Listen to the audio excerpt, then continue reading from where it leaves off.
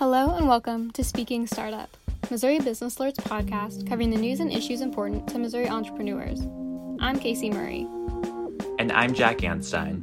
On today's episode, we'll discuss the lack of diversity in the science, technology, engineering, and mathematics field, and hear from one cybersecurity professional working to help women enter the field.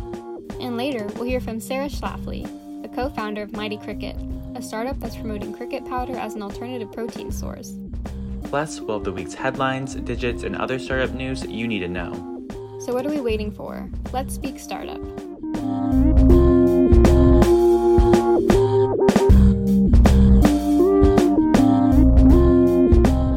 So Casey, the fall has started to come and the weather has been a lot cooler, which I've been enjoying. What are your favorite things that you're looking forward to this fall? I'm personally really excited for Halloween. It's my favorite holiday. I love getting dressed up. I also just love all the warm drinks and sweaters and sweater weather and general spooky happenings that come along with the season. Yeah, I'm really interested to see how Halloween will take place during the pandemic. But I'm also excited for carving a pumpkin. I do that every year and always try to top myself. And I'm also interested to see how the election season turns out. First of all, I'm terrible at carving pumpkins, so I'm definitely excited to see what you come up with. But as a journalist, it's always really exciting when a season brings important political happenings with it. But with that, let's get into the headlines. St. Louis-based startup Precision Virologics has licensed a COVID-19 vaccine being developed at Washington University. The vaccine is not expected to be among the first administered to the public, but could play an important role if early vaccines fail. So far, the vaccine has only been tested on mice. One developer of the vaccine, David Curiel, hopes to begin human trials in the spring. Agtech startup Benson Hill opened a $52 million headquarters in St. Louis. Benson Hill is focused on improving the sustainability, nutrition, and taste of crops. The startup had roots in both St. Louis and North Carolina, but has now doubled down on St. Louis after closing its North Carolina location and opening the new facility. CEO Matt Crisp said the company made this decision to have an increased access to growers in the central United States and because he views St. Louis as one of the top places in the world to invest in plant technology. The Kansas City metro-based construction and engineering firm Black & Veatch has doubled the amount of money it plans to provide to its accelerator for COVID-19 related businesses. Businesses in the accelerator will now get $500,000 in grants and in-kind services, up from the $250,000 initially planned. Black & Veatch selected 18 partners in July for the accelerator, developing solutions for problems caused by COVID-19. Kansas City Metro-based capital raising bootcamp Pitch Perfect has expanded its program to a dozen startups. The 9-week bootcamp focuses on helping early-stage companies learn how to raise investment and will address pivots that businesses must make during the pandemic. Some of the businesses involved in the program include Overland Park-based allergy-friendly snack bite producer Safely Delicious and Kansas City-based female athletic shoe startup Yes Athletics.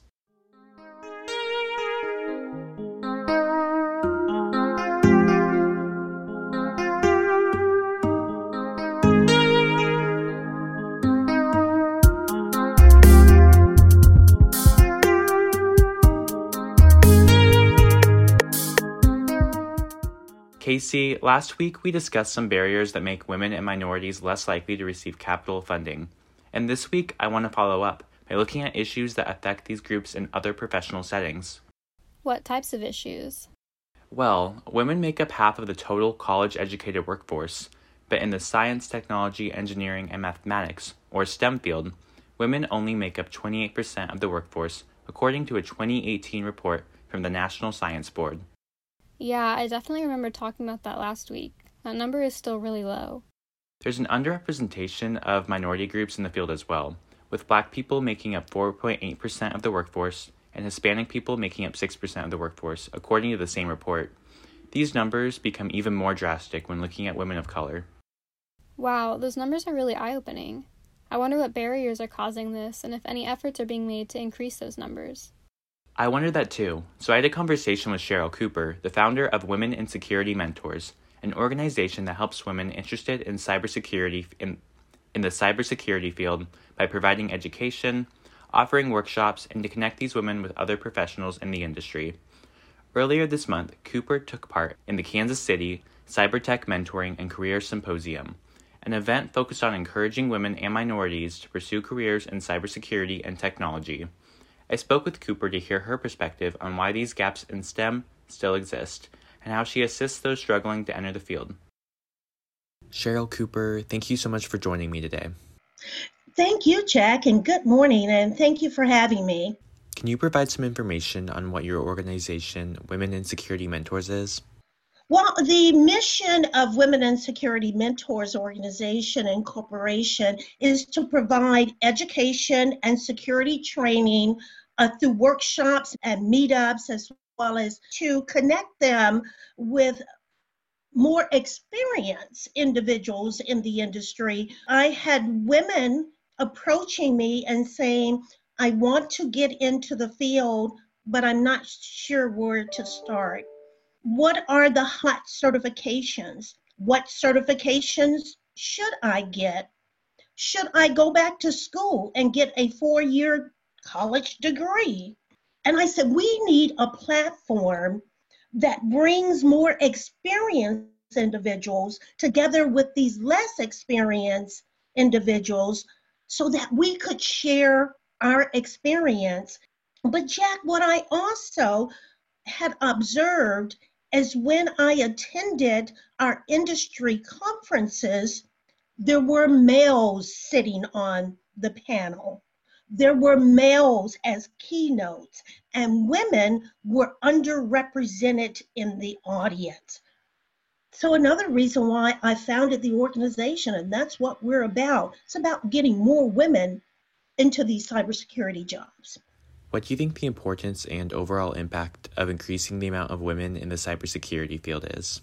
Well, the overall impact in increasing the number of women in cybersecurity is that we bring a different perspective.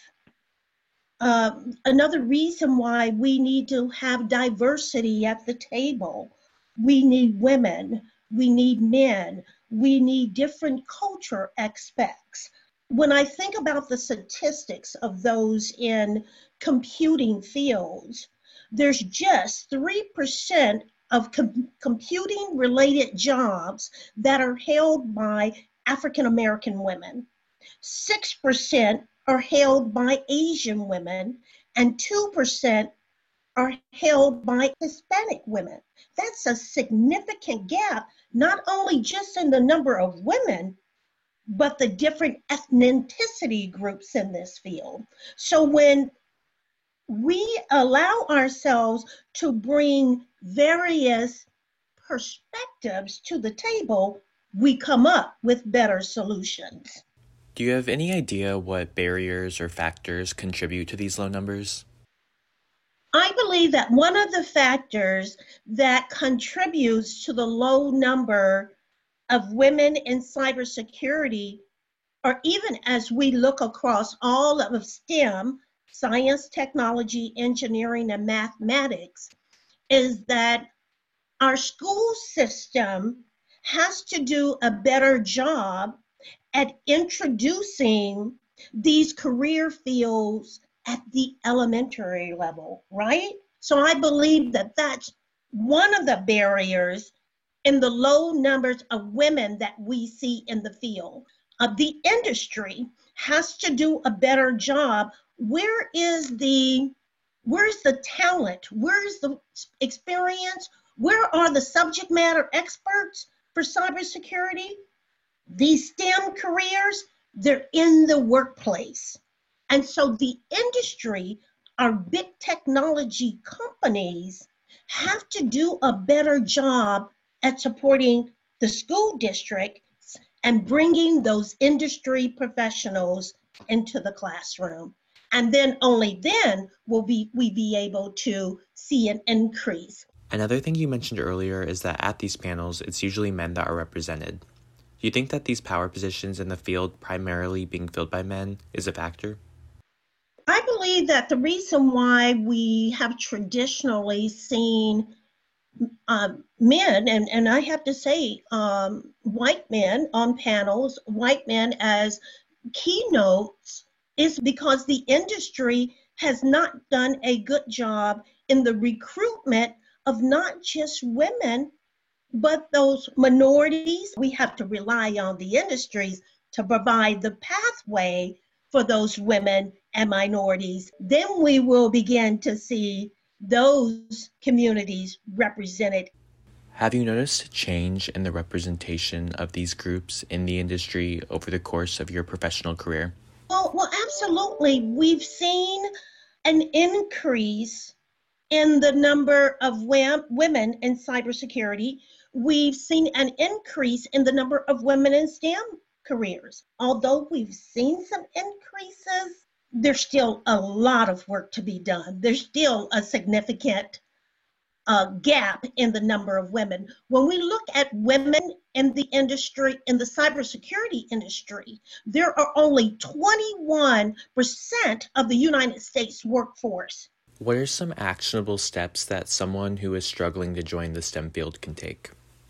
The first thing that I would recommend that you do is to join one of your local associations. Joining the association gives you the opportunity to network with others in the industry. My second recommendation is that you pick up a certification. And there are entry-level certifications that you can pick up to begin to learn the lingo. And as you talk to potential employers, it shows, I'm serious about getting into this industry. I've gone on, I've studied, and I passed this certification. And then the next step that I would recommend is that you need to then start trying to get some experience. And really, that's often the challenge. There's all kinds of volunteer opportunities out there for you to get experience. In 2021, there will be 3.1 million cybersecurity jobs that will need to be filled globally. There are approximately 300,000 of those jobs that will need to be filled in the United States alone. So companies are going to have to create and build their own cybersecurity professionals. If you can come in with the passion and the aptitude, we can train you, then they're going to hire you on. I really appreciate all the time you took to speak with me, and thank you so much. Yes, Jack, and thank you so much for having me.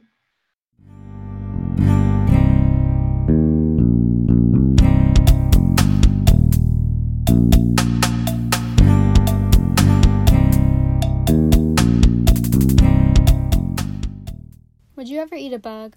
I don't know, that's a little out there for me. In America, it's definitely considered an unconventional option. But you know an estimated 2 billion people across the world eat insects? What? No, that's way more than I would have guessed. Same here. But that's what St. Louis entrepreneur Sarah Schlafly discovered when she set out to find a more affordable and sustainable source of protein than meat. Based on her findings, she started Mighty Cricket, a company that makes high-protein food products out of crickets. That's definitely a unique idea for a business. How's it been doing? Reporter Tom Cavanaugh spoke to her to find out. Mighty Cricket is a next-generation protein company that is manufacturing high-protein oatmeals and protein powders. Gotcha. And how did you get the idea for Mighty Cricket? Well, let's see. Thinking back, the idea started maybe 7 years ago. I was seeking an alternative protein source that was not only environmentally friendly, but also healthy and something that would be available to people of modest income. And I couldn't really find it. And then looking in international cuisine, I discovered that 2 billion people across 70% of the world's countries consume insects. And I was like, wow, that's a protein source that I hadn't thought of before. So I did more research and I discovered that this protein source requires so few inputs to grow that it has the potential to be an extremely efficient source of protein for the U.S. And in doing so, if we scale the industry and drive down the cost due to economies of scale, we can bring this protein source to a mainstream market. What problem would you say Mighty Cricket solves? Oh, Mighty Cricket solves lots of problems. For one, having a sustainable protein source that's going to keep us alive through the next 30 years is one major problem that solves. So it's very environmentally friendly. It can be grown in an urban setting. Now, this is the first protein source I have stumbled upon in which that can be done. And that means that edible insects have the potential to be a hyper-local protein source, which is amazing when you think about the transportation disruptions that are going to happen as the climate crisis deepens. And also it helps alleviate with those shipping challenges. Additionally, when it comes to plant-based proteins, there are a lot of nutritional deficiencies. So for me, if I switch to purely plant-based, I start feeling very weak. A lot of meat lovers love their meat because of the nutrition, and crickets provide a great alternative solution that both meets those nutritional needs, but also the environmental needs. And then the last problem that solves is our desire for fast, convenient food. So our Mighty Cricket powder comes in like a pure protein powder, or we have our flavored protein blends, and then we also have flavored oatmeals. So no matter if you want just a pure cricket protein, if you want it flavored or in oatmeal, they're all very convenient. The oatmeal, you just add water and stir. Same with the protein powder blends that are flavored. And then the pure cricket protein powder is so easy to use. It tastes like pistachios. It doesn't need to be cooked like meat does. And you just stir it into pretty much any sauce or paste that you want. So I add mine to hummus. I add it to pasta sauce. I add it into baked goods and cookies and breads. And it's just like this extra boost of protein, but you don't have to cook it. It's amazing. How is it manufactured actually? So we manufacture here in St. Louis currently in small batches as we work to scale our company. And the crickets are raised on cricket farms. Who makes up your clientele generally? Definitely outdoor enthusiasts are a top purchaser of Mighty Cricket products. But nature lovers, we have a lot of outdoor adventurous. We get a lot of athletes too. So runners, bikers are interested in our products. And then I would say anyone else who's just into supporting the local community or supporting farmers, trying to be healthier, greener. Those are all the people who tend to perk up when they hear the why of crickets. And how would you describe like the trend that Mighty Cricket's been on? Okay, I'm the type of founder that is not so focused on driving sales in the short term. I'd rather sacrifice those short-term sales, get my pieces in place, and really take the time to study and learn and improve and iterate before I scale.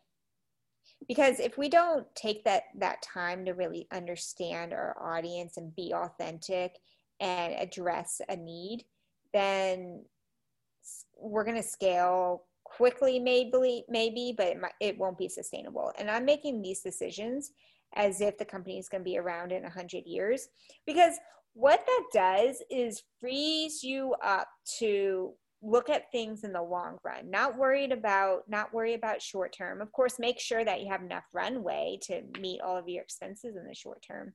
But if you look at things in the long term, all of a sudden your creativity just gets freed up, and your like concerns about like looking amazing in the short term get freed up. And it also enables you as a founder to be very balanced in your approach to the startup world. Well, thank you so much for chatting with me again, Sarah. This has been great.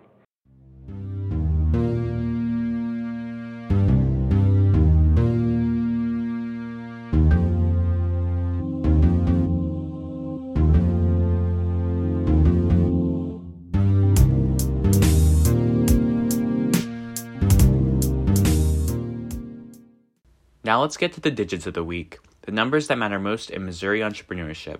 My digit is 69,829. That's very specific. Why?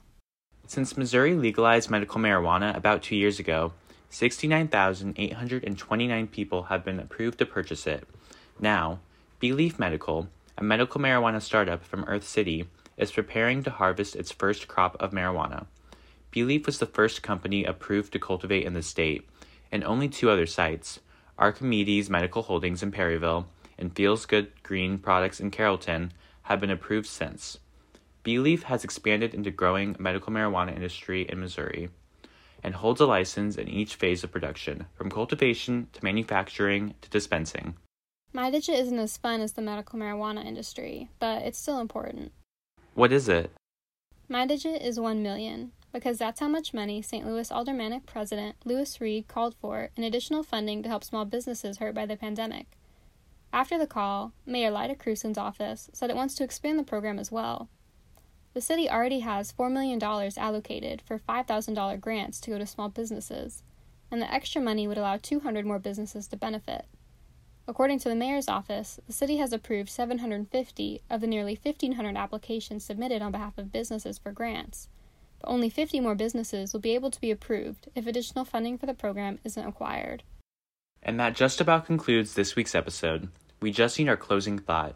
Here's Dr. Cheryl Cooper, the founder of Women in Security Mentors, giving her best business advice.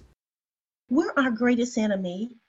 We doubt ourselves, so our lack of confidence in ourselves will hold us back. So if the enemy is not within, the enemy outside you can do you no harm.